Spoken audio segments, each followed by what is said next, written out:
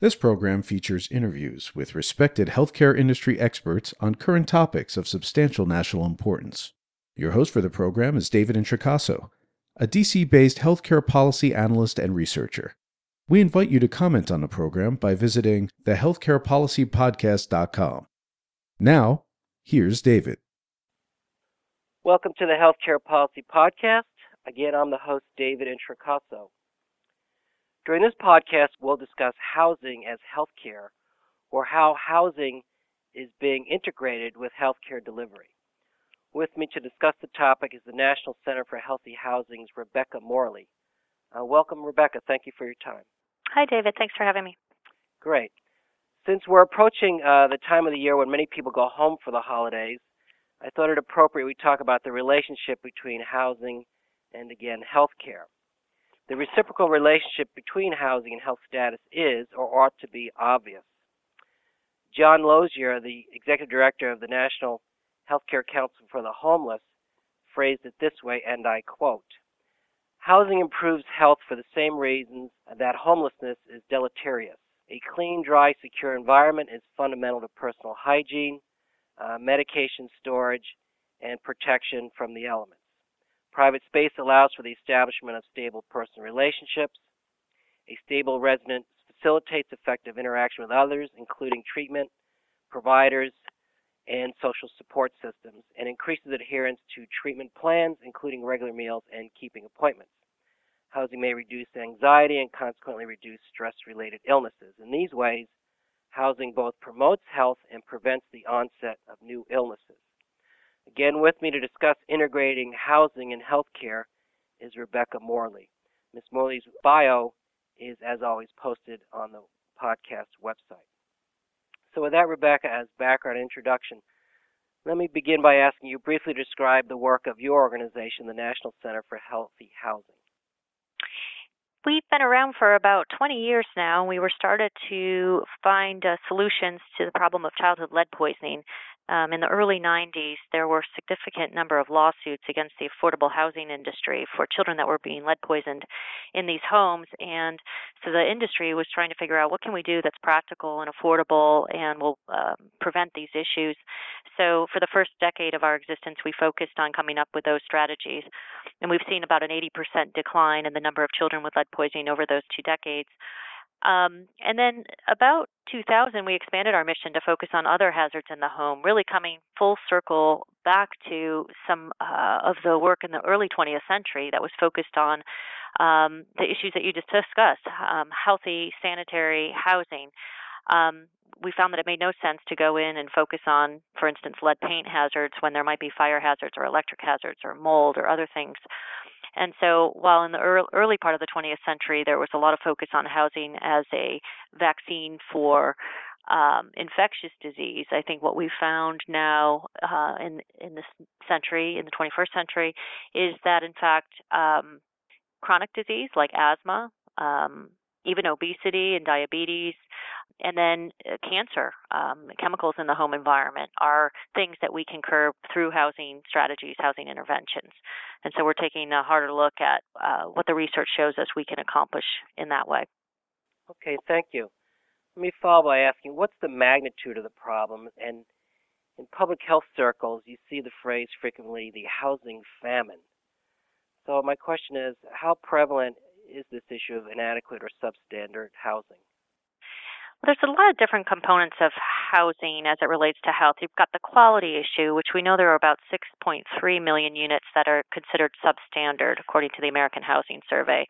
This number has been relatively unchanged for at least 2 decades. So the early American Housing Survey had about 6.3 million units, and the last one that came out in 2011 said about the same.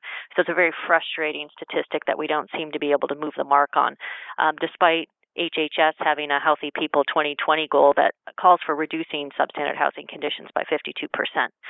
So that's one side of the coin, just the quality issue. And then there's affordability, and we know that people are paying way too much of their income on housing, and as a result of that, there are other unmet needs, whether it be energy or food or even health care that they can't pay for because of the amount of money being spent on rent. So that's just one problem.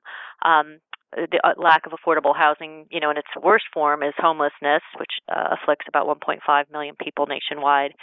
And then we have, of course, when homes are unaffordable, housing is unstable for families. So you see a lot of mobility of families, and this has its own challenges, especially for families with children. Impact on school, impact on behavior, impact on health and access to health care. So housing instability is a significant public health problem as well. So you've got quality and affordability, and then you've got other issues that are actually coming into play. The location of housing, whether or not the neighborhoods in which you live have sufficient fresh food, have access to green space, have access to services, or whether those places have too many alcohol outlets, which we know are linked to substance abuse, whether they have incomplete streets, making it difficult to walk, which we know makes it more challenging for people to get the right amount of physical activity.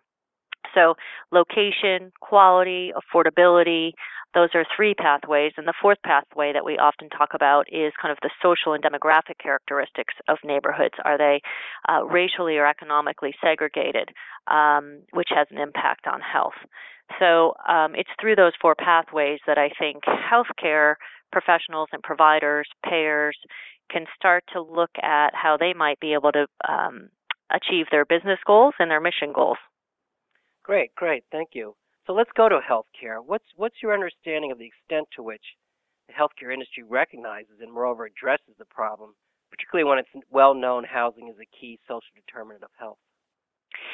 I think there are very diverse opinions on this right now, and there are very diverse approaches.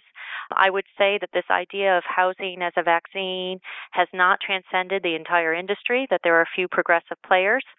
We know that Kaiser, California, for instance, is getting engaged in the social determinants of health, Trinity Healthcare System, some state Medicaid plans, some state governments.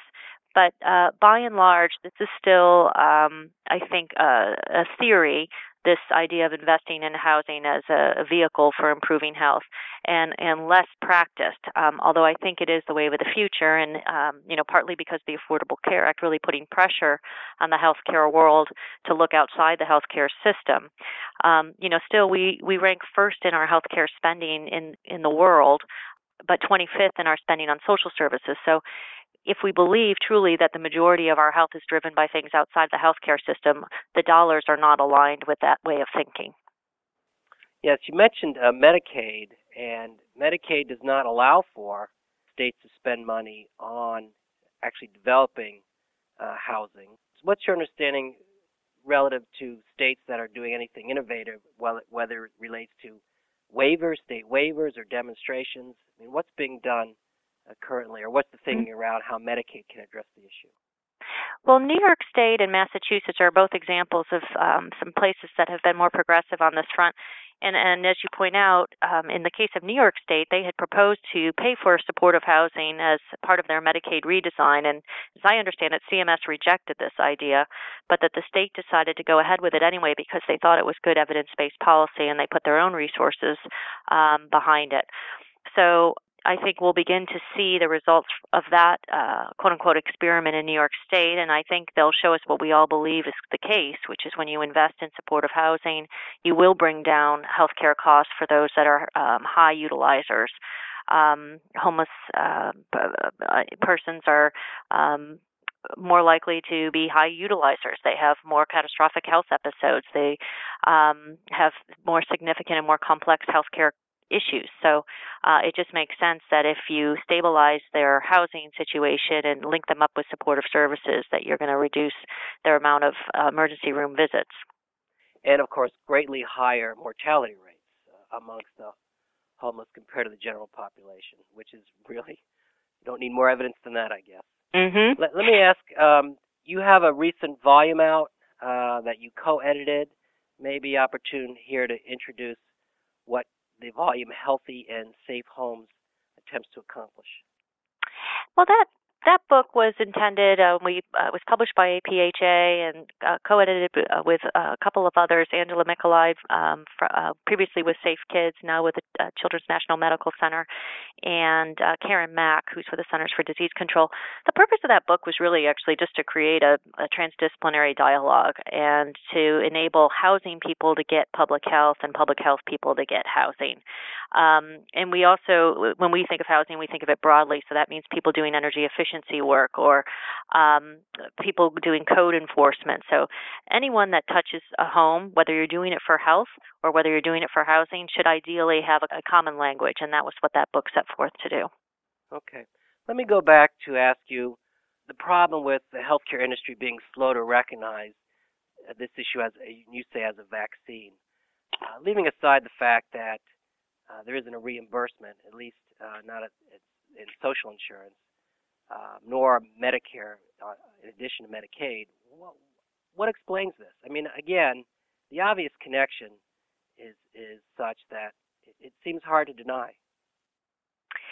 Yeah, I think that's a great question for CMS, is to find out what really does have them to feel uncomfortable about making these investments. It could be that it's just different. It could be that they don't have right now a sense of who would be providing the service, their qualifications, that they worry about potential fraud. So those are understandable when you're managing public monies. But we've seen so many great demonstrations of this that I think we can answer those questions, and I think states should be the breeding ground for actually showing that this works and that it's a good use of public money, pay now or pay later, essentially. We just finished a survey, actually, of states to find out the extent to which they're reimbursing for home visits for asthma, children with asthma, or home visits for kids who have had lead poisoning. And let me give you the case of lead, for instance. Even though the EPSDT requirements under Medicaid require that children receive appropriate follow-up for lead poisoning, only 18 of the 50 states reported having such a benefit on the books.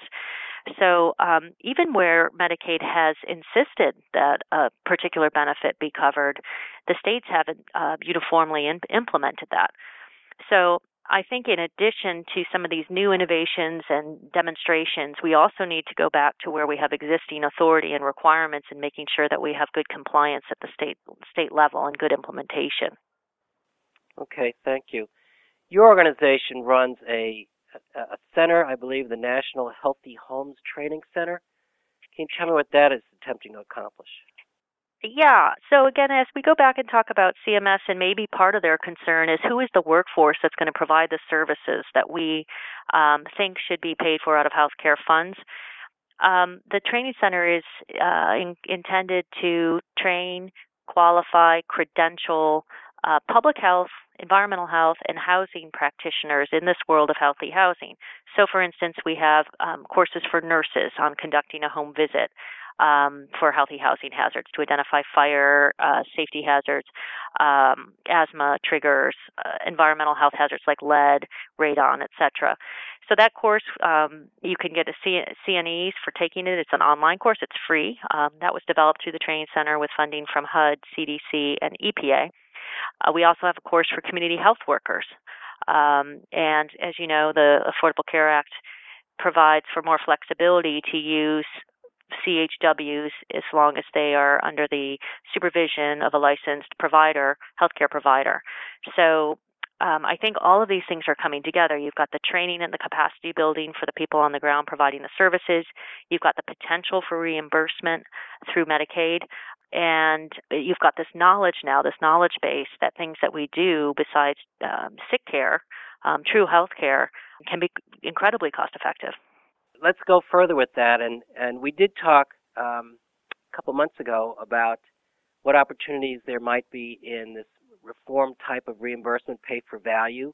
Mm-hmm. So there are organizations under the Affordable Care Act called accountable care organizations, whereby they're paid on or reimbursed based on meeting quality measures and reducing costs. So now that the healthcare industry is moving more towards pay for value or outcomes versus just fee for service, what opportunities do you see there? Well, I think for the first time, housing people can have a conversation with ACOs these new entities along business lines. So the housing folks can say, these are the services that we provide, and this is the savings that we believe you can realize if our services are provided to your clients. And then they can talk about what kind of business relationship they want to be in. Are they a vendor, for instance, of an ACO? I'll take, for example, Rebuilding Together, which is a group that we've worked together with on something called the Healthy Housing Challenge. Rebuilding Together goes into the homes of low-income families, typically owner-occupants, and they do minor repairs.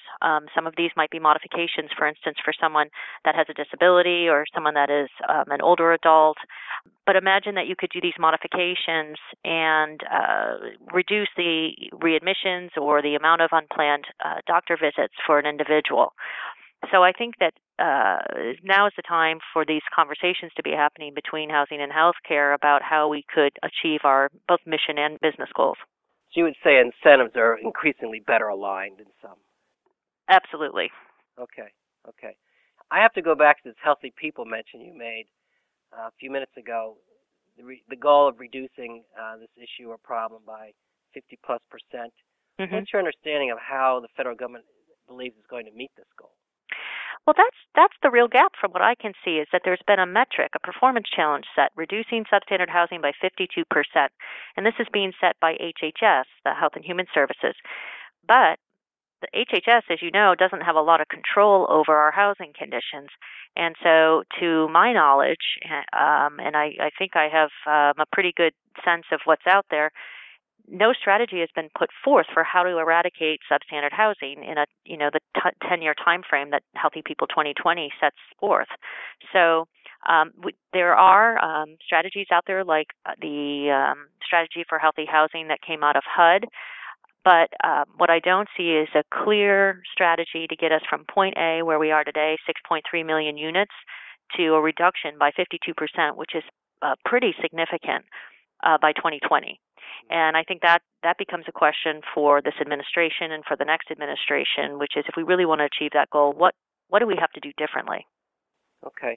And maybe my last question, your organization places a particular emphasis on children, and you did mention lead poisoning and asthma. What else might you say relative to your focus on healthy housing for children? Well, injuries in the home are one of the top killers of kids under 5. So I would say the top 3 for us are childhood lead poisoning, because that's a legacy issue for us, and it's still very prominent today, especially in certain zip codes. And asthma, very high cost problem, disproportionately impacts low-income communities of color. And then third, unintentional injuries. And in addition to kids, which we obviously care deeply about and are committed to, we've expanded our mission to focus more recently on older adults as well, vulnerable older adults, because of the baby boomer population and the mismatch between the type of housing we have out there and their needs. We think that this is going to be, we can apply the lessons learned from our work on housing for kids to housing for older adults. Okay, thank you. Maybe finally, my question to close would be, ideally, what would you suggest would be first steps for whether it's an ACO or it's a hospital integrated network, or even further for a Kaiser thoroughly integrated network? What would be some first steps for the healthcare world to think about or try to adopt to begin to address this issue? Well, I think starting a dialogue with our housing providers in the area is a very important first step. Getting in the same room, talking about their worst-case housing issues and their worst-case healthcare issues. So what are the top healthcare priorities that the payer or the hospital has?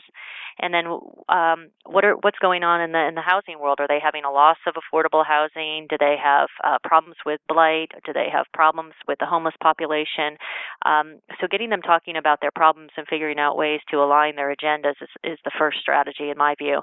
And data sharing, because to the extent that we probably know the addresses of the places that are the biggest concern at a very fine, in a fine grade level, we also know the population, the individuals who are accounting for the largest healthcare costs.